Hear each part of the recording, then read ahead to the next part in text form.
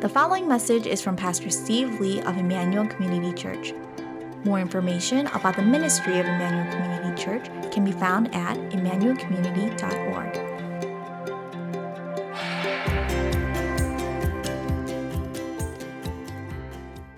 Let me begin by showing you somebody here and seeing if you know who this guy is. Does anyone know who he is?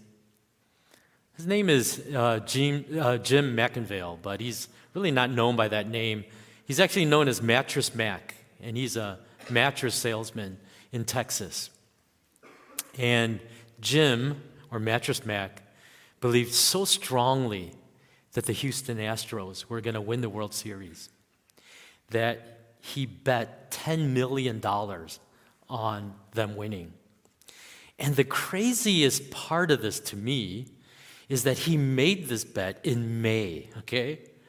That's just when the season is getting started. And so he put $10 million of his own money at the beginning of the baseball season to say that his team was going to win the World Series. And the crazy thing was that the Astros made it into the World Series this year. And so suddenly, the eyes of the nation were on this one guy named Mattress Mac to see if his crazy bet would pay off. And it got really dicey. After 3 games, the Astros were down 2-1 to the Phillies. And if you watch the broadcast on TV, they kept cutting to Mattress Mac. And you could see the worried look on his face at this point. He got so close, and it looked like he was going to lose. Well, there was this, if you're a baseball fan, you already know the story. There was this amazing turnaround, and the Astros took the next 3 games to clinch the World Series. And Mattress Mac won a total of $75 million out of that bet. You know, it's one thing to say that you believe that your team is going to win the World Series. And it's easy to say you believe that when it costs you nothing. It's a whole other thing to bet the farm on that belief, isn't it? Like Mattress Mac did. Last week, we looked at King Herod, who, despite all of his glaring character flaws, was shrewd enough to understand that this announcement that a king had been born threatened his own leadership. In other words, if Jesus is king, then how can I be king? And the only proper response was the response of the Magi, who responded in a heart of worship to acknowledge that the king had been born. Well, today our focus is on John the Baptist, who also believed the good news that in Jesus a king had been born into our world. And like Mattress Mac, John bet the farm on this belief. I pointed out this verse that I'm going to read in just a moment a few months back in this message I gave on the abortion debate. But in Luke chapter 1, verse 41, it says, "When Elizabeth heard Mary's greeting, the baby leaped in her womb, and Elizabeth was filled with the Holy Spirit." Elizabeth, as you may know, is Mary's cousin. And Mary is pregnant with the baby Jesus. And when they met, this baby leapt in Elizabeth's womb, and that baby was none other than John the Baptist. It was as if John was celebrating the birth of Jesus, even while he was still in his mother's womb. And so as John reaches adulthood, he begins his own ministry, which the prophets say is to prepare the way for Jesus. And in Matthew chapter 3, verse 1 through 6, we find, "In those days John the Baptist came, preaching in the wilderness of Judea and saying, 'Repent, for the kingdom of heaven has come near.' This is he who was spoken of through the prophet Isaiah, a voice of one calling in the wilderness, 'Prepare the way of the Lord for the Lord, make straight paths for him.' John's clothes were made of camel hair, and he had a leather belt around his waist. His food was locusts and wild honey. People went out to him from Jerusalem and all Judea and the whole region of the Jordan. Confessing their sins, they were baptized by him in the Jordan River." There's just no way around it. John was a strange dude. I mean, he wore strange clothes, and he ate a weird diet. And he preached this uncompromising message of repentance to all. And despite all of this, the crowds came in droves into the desert to hear him preach and to be baptized by him. And his fame and his popularity grew to the point that even the religious leaders began to go into the desert to hear him. And this is what John says to them in verses 7 to 10 of Matthew 3. But when he saw many of the Pharisees and Sadducees coming to where he was baptizing, he said to them, "You brood of vipers, who warned you to flee from the coming wrath? Produce fruit in keeping with repentance, and do not think you can say to yourselves, 'We have Abraham as our father.' I tell you, out of these stones God can raise up children for Abraham. The axe is already at the root of the trees, and every tree that does not produce good fruit will be cut down and thrown into the fire." Are you getting a sense of the kind of guy John was? I don't think he got invited to parties much. I don't think John dealt in small talk. It's crazy, this rain we're getting this time of year, isn't it, John? You think that's crazy? Wait until it rains fire and brimstone from heaven. I mean, this is a guy that was on a mission. He was a no-nonsense kind of a guy. And look at what he says about his cousin Jesus in verses 11 to 12. "I baptize you with water for repentance, but after me comes one who is more powerful than I, whose sandals I am not worthy to carry. He will baptize you with the Holy Spirit and fire. His winnowing fork is in his hand, and he will clear his threshing floor, gathering his wheat into the barn and burning up the chaff with unquenchable fire." What John is basically saying is, my ministry is like the minor leagues compared to what the Messiah is going to do when he comes.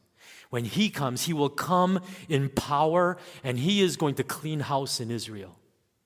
And he is going to usher an entirely new era of justice and righteousness as he judges the world and separates the wheat from the chaff. And a little after that, Jesus comes to John in order to be baptized by him, ushering in Jesus' public ministry. And sure enough, as Jesus starts his own ministry, he begins doing these very things that John was expecting him to do, casting out demons and healing the sick and even raising the dead. And all of these were signs that God's kingdom had come in the person of Jesus Christ. And everything that John was expecting was coming to fruition until his life suddenly takes an unexpected turn. In Luke chapter 3, verse 18 to 20, it says, "And with many other words, John exhorted the people and proclaimed the good news to them. But when John rebuked Herod, the tetrarch, because of his marriage to Herodias, his brother's wife, and all the other evil things he had done, Herod added this to them all. He locked John up in prison." So in his bold and uncompromising stance on truth, John dared to even confront the king himself, Herod. And he says, "How dare you take the wife of your brother as your own wife?" And as a result, he ends up in prison. We don't know how long he languished there, but it must have been long enough to cause John to doubt whether Jesus was actually who he said he was. And so we find this interesting exchange in Luke's gospel as John in prison reaches out to Jesus. Luke chapter 7, verse 16 to 23. "They were all filled with awe and praised God. 'A great prophet has appeared among us,' they said. 'God has come to help his people.' This news about Jesus spread throughout Judea and surrounding country. John's disciples told him about all these things. Calling two of them, he sent them to the Lord to ask, 'Are you the one who was to come, or should we expect someone else?' When the men came to Jesus, they said, 'John the Baptist sends us to you to ask, are you the one who was to come, or should we expect someone else?' At that very time, Jesus cured many who had diseases, sicknesses, and evil spirits, and gave sight to many who were blind. So he replied to the messengers, "Go back and report to John what you have seen and heard. The blind receive sight, the lame walk, those who have leprosy are cured, the deaf hear, the dead are raised, and the good news is preached to the poor. Blessed is the man who does not fall away on account of me." And so through his powerful teaching and these miracles that he was performing, Jesus' popularity is on the rise. And yet there still was something about Jesus' ministry that caused John to doubt whether Jesus really was the Messiah. I think part of the problem was, as wonderful as it was, the things that Jesus was doing, I suspect it didn't seem quite as dramatic to John as what he was expecting. I think what he was really looking for was a Messiah that would come and take no prisoners and bring about sweeping reform in all of Israel. And yeah, he was healing people here and there and doing the odd miracle, but I don't think it was all coalescing into this radical vision of societal transformation that John was expecting. And I think the most glaring problem was that this wicked guy Herod was still on the throne, while he unjustly was rotting in prison.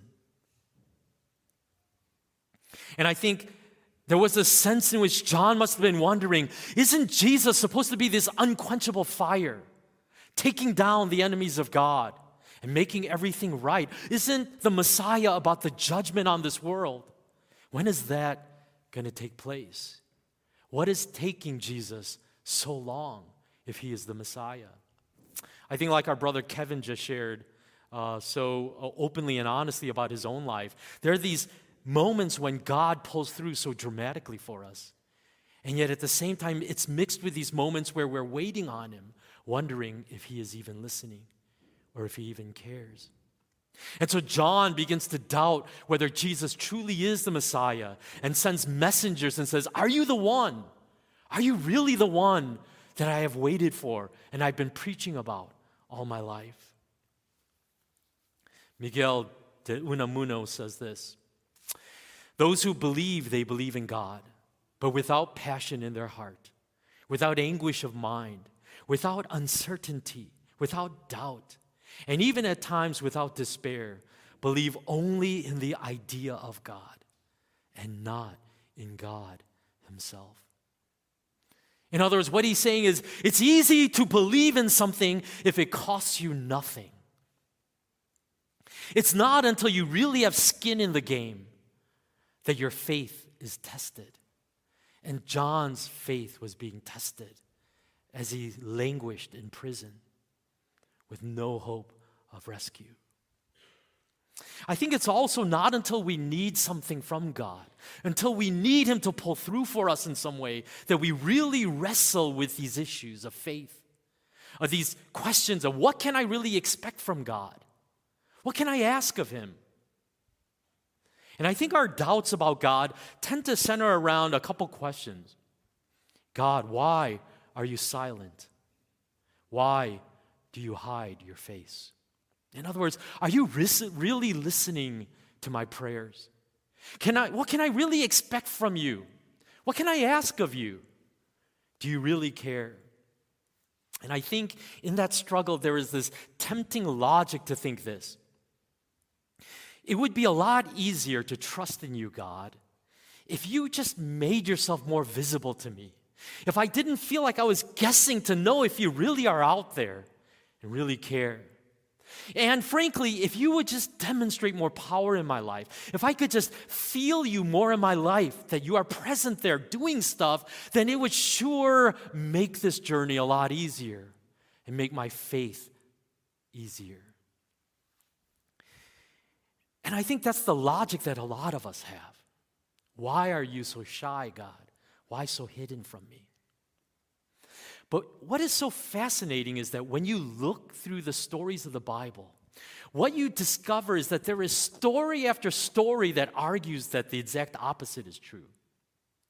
Of many moments when God has revealed himself so powerfully to people, and yet that did not result in greater faith in the hearts of people.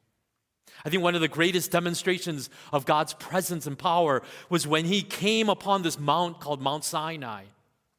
And he would come to this mountain in glory. And the account in Exodus 19 is just amazing.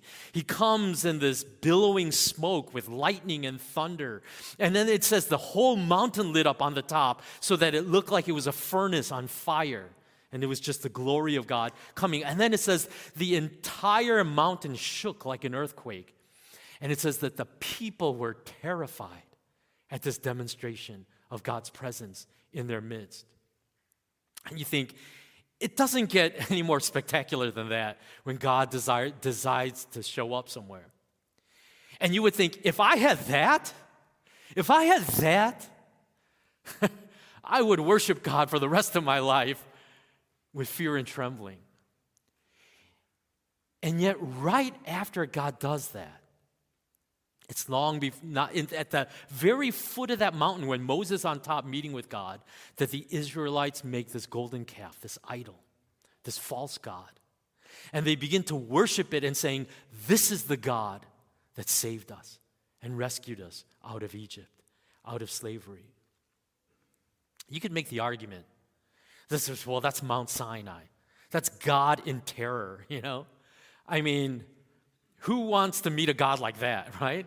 It sure can put the fear of God in you, but it's not exactly an inviting picture of God that invites and welcomes fellowship and relationship with him. Well, God did something totally opposite. And in the most intimate and personal way imaginable, he came to us through the person of Jesus Christ. And yet here was the thing. Even Jesus was rejected by those he encountered. As it says in John 1:1, he came to that which was his own, but his own did not receive him. And so it seemed like no matter what Jesus did to try to show that he was God, they always had an answer. They always could refute what they saw. So here is Jesus casting out demons to show that the kingdom of God has come, and God had come to deliver his people and show kindness to them. And yet they took even that sign and they twisted it. In Matthew chapter 9, verse 32 to 34, it says, while they were going out, a man who was demon-possessed and could not talk was brought to Jesus. And when the demon was driven out, the man who had been mute spoke. The crowd was amazed and said, nothing like this has ever been seen in Israel. But the Pharisees said, it is by the prince of demons that he drives out demons. So right there in the face of this miracle of a demon being cast out of this person, they say, well, it's just because this guy is demonic himself. Look at how the crowd reacted when this audible voice comes from heaven to validate and authenticate that Jesus is his son. And it says in John chapter 12, verse 27 to 29, now my soul is troubled, and what shall I say? Father, save me from this hour. No, it was for this very reason I came to this hour. Father, glorify your name. Then a voice came from heaven. I have glorified it and will glorify it again. The crowd was there and heard it. Said it was, and heard it said it had thundered. Others said an angel had spoken to him. So they've just witnessed this miracle of an audible voice from heaven. And immediately in the aftermath of witnessing that miracle, the crowd is arguing with each other. I think it was thunder. I don't know. You think that was the voice of God? I'm not sure. This is just a small sampling of the way that God has revealed himself in the pages of the Bible, whether through these revelations, audible voice, or even these miracles and signs. And what is so fascinating about it is that in almost all of these cases, it never actually translates into faith of the people really going, oh, I was so stupid. What was I thinking? Let me bow down and worship God. I think Jesus understood the limitation of miracles and even the negative impact that miracles could play in nurturing genuine faith in us. And so when you read the gospel stories, often he downplays the miracles that he does. And in fact, regularly he tells people, don't tell anybody what I have just done. He keeps it a secret. Philip Yancey writes in Disappointment with God, with remarkable consistency, the Bible's accounts show that miracles, dramatic, show-stopping miracles, like many of us still long for, simply do not foster deep faith. For proof, we need look no further than the transfiguration, when Jesus' face shone like the sun and his clothes became dazzling, whiter than anyone in the world could bleach them. To the disciples' astonishment, two long-dead giants of Jewish history, Moses and Elijah, appeared in a cloud with them. God spoke audibly. It was too much to take. The disciples fell down terrified. Yet what effect did this stupendous event have on Jesus' three closest friends, Peter, James, and John? Did it permanently silence their questions and fill them with faith? A few weeks later, when Jesus needed them most, they all forsook him. You see, if the goal of miracles is to do nothing more than to prove the existence of God, then maybe miracles would be enough. But the true goal of faith is not to prove the existence of God, but to nurture a relationship of love and trust in him. That is God's objective in his relationship with us. And so getting whatever we want from him in prayer, or being delivered from every struggle that we're going through in life, that does not achieve the goal that God desires in us, which is not only to prove that he exists, but to develop a heart of trust in us. It made me think of the miracles that I had witnessed in my life. And the truth is, I don't really share these things that often with people anymore, because I can immediately read the eyes of people that is always this kind of, really? Like, okay, I bet you if I could talk to someone who was there, they may say, Steve's kind of embellishing things a bit.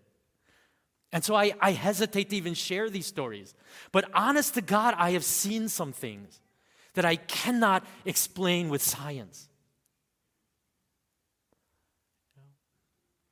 I mean, just one of these stories is when I was working in the intensive care unit, and there was a guy who tried to commit suicide by putting a hose from his exhaust pipe in his garage and his car into his window and tried to kill himself with carbon monoxide poisoning. And EMS found him unconscious. They don't know how long, and they brought him to our hospital. And for over a week, he was there in a vegetative coma. Medically speaking, he was in what was called a decerebrate posture, which showed massive brain damage. We put him through the hyperbaric treatments, and we did everything known to medical science. And by the end of that week, the intensivist said, there's nothing more we could do. And then sadly, this is what he said, it would have been better if he succeeded, because for the rest of his life, he's going to be a burden to his parents as basically a comatose person who's going to live out the rest of his life in a nursing home. And we were talking about putting a feeding tube in his stomach just so he wouldn't die. And that day, I remember, I don't know what happened over me, but I was filled with such overwhelming sense of grief. And I laid hands on this guy, and I prayed and said, God, I don't know what I'm even saying here, but if there is a way, heal this guy. And I prayed that prayer. And I went to rounds the next morning, and the intensivist was really excited, and he said, I went to this guy at like 6 a.m., and I just do my neuro check every morning, and my routine is just to shake the guy and go, like, Mr. Jones, can you hear me? And he said, the guy opened his eyes, looked straight at me, and goes, yeah, I can hear you fine. And it wasn't just this gradual recovery. Literally, the guy was walking around eating that very next morning. And he was discharged out of the hospital with no lasting neurological deficit. And I have other stories that I can share with you like this. And it's kind of like, wow, like, I wish I saw that. But here is the thing that I had to realize too. How much do these things that I have actually experienced even help me in my present walk with God? And if I'm really honest, not that much. It's actually scary how quickly those things fade into the background. What I realized is that for me, What matters is just, what have you done for me lately, God, right? That's actually what really matters. Look at how Jesus responds to John and his struggles. Luke 7:22-23, we already read it. So he replied to the messengers, "Go back and report to John what you have seen and heard. The blind receive sight, the lame walk, those who have leprosy are cured, the deaf hear, the dead are raised, and the good news is preached to the poor. Blessed is the man who does not fall away on account of me." Now it looks like Jesus himself is relying on miracles, doesn't it? As a way to strengthen John's wavering faith. He says, look at all the miracles I'm doing, believe. But I think what cannot be missed in what Jesus is trying to communicate to John is this. What Jesus is basically saying is that these are signs that authenticate the fact that I am the Messiah. Because the truth is, not every sick person was healed, even in the days of Jesus. Not every dead person was raised back to life. Jesus may have fed the crowds a couple of times, but he did not rescue the poor out of their poverty, generally speaking. But I think what Jesus is basically telling John is, these are the signs that you have been looking for. And what I think Jesus is ultimately saying is that in me, the Messiah, what it declares is that God is with us and God is for us. That is ultimately the comforting message to John. I am who you think I am. Because the truth is, John would never make it out of prison. He would be killed there. And yet, Jesus could tell him, let this knowledge that I am the Messiah strengthen you and give you hope in all circumstances. Studying the Bible to see what it had to say about this theme of disappointment with God, Philip Yancey made this interesting observation. I could not help noticing an abrupt mood shift in the Bible around the book of Acts. If you scour the rest of the New Testament, you will find none of the outrage of Job, nor the despair of Ecclesiastes, nor the anguish of Lamentations. Clearly, the writers of the New Testament were convinced that Jesus had changed the universe forever. I never really had thought about that until I read this in Yancey's book. But here's the problem, is that even as these guys like Paul are writing these New Testament letters, evil tyrants are still ruling the world. There is still disease and sickness and death. There is poverty and slavery and abuse. And in fact, Christians in that very moment are being imprisoned and tortured and put to death for their faith. And yet, everything changed after Jesus, when they realized that he was the Messiah. And it was this belief that even though the circumstances around us has not changed, in Jesus we really realize that God is with me and God is for me. And in that faith, I can go through anything in this life. 1 Peter chapter 1, verse 6-9, it says, "In all this you greatly rejoice, though now for a little while you may have had to suffer grief in all kinds of trials. These have come so that the proven genuineness of your faith, of greater worth than gold, which perishes even though refined by fire, may result in praise, glory, and honor when Jesus Christ is revealed. Though you have not seen him, you love him. Even though you do not see him now, you believe in him and are filled with an inexpressible and glorious joy. For you are receiving the end result of your faith, the salvation of your souls." That's what Peter is saying, is this. What God is most interested in you is to grow a faith that could weather all seasons. Not to make your life easy or comfortable, or to give you everything that you want, but to make in you the image of Christ that will shine to his glory. And that involves suffering. Think about these two statements. I have shown you them before. God is good, and life is good. And what I'm saying, especially to the church in America, is that I think these two statements are inseparable from one another in terms of our faith. What I mean is this: we don't really question that God is good, so long as life is good. In other words, in good times, our belief that God is good is never actually tested. It's not until life isn't so good for you that you are forced to wrestle with what you truly mean when you say God is good.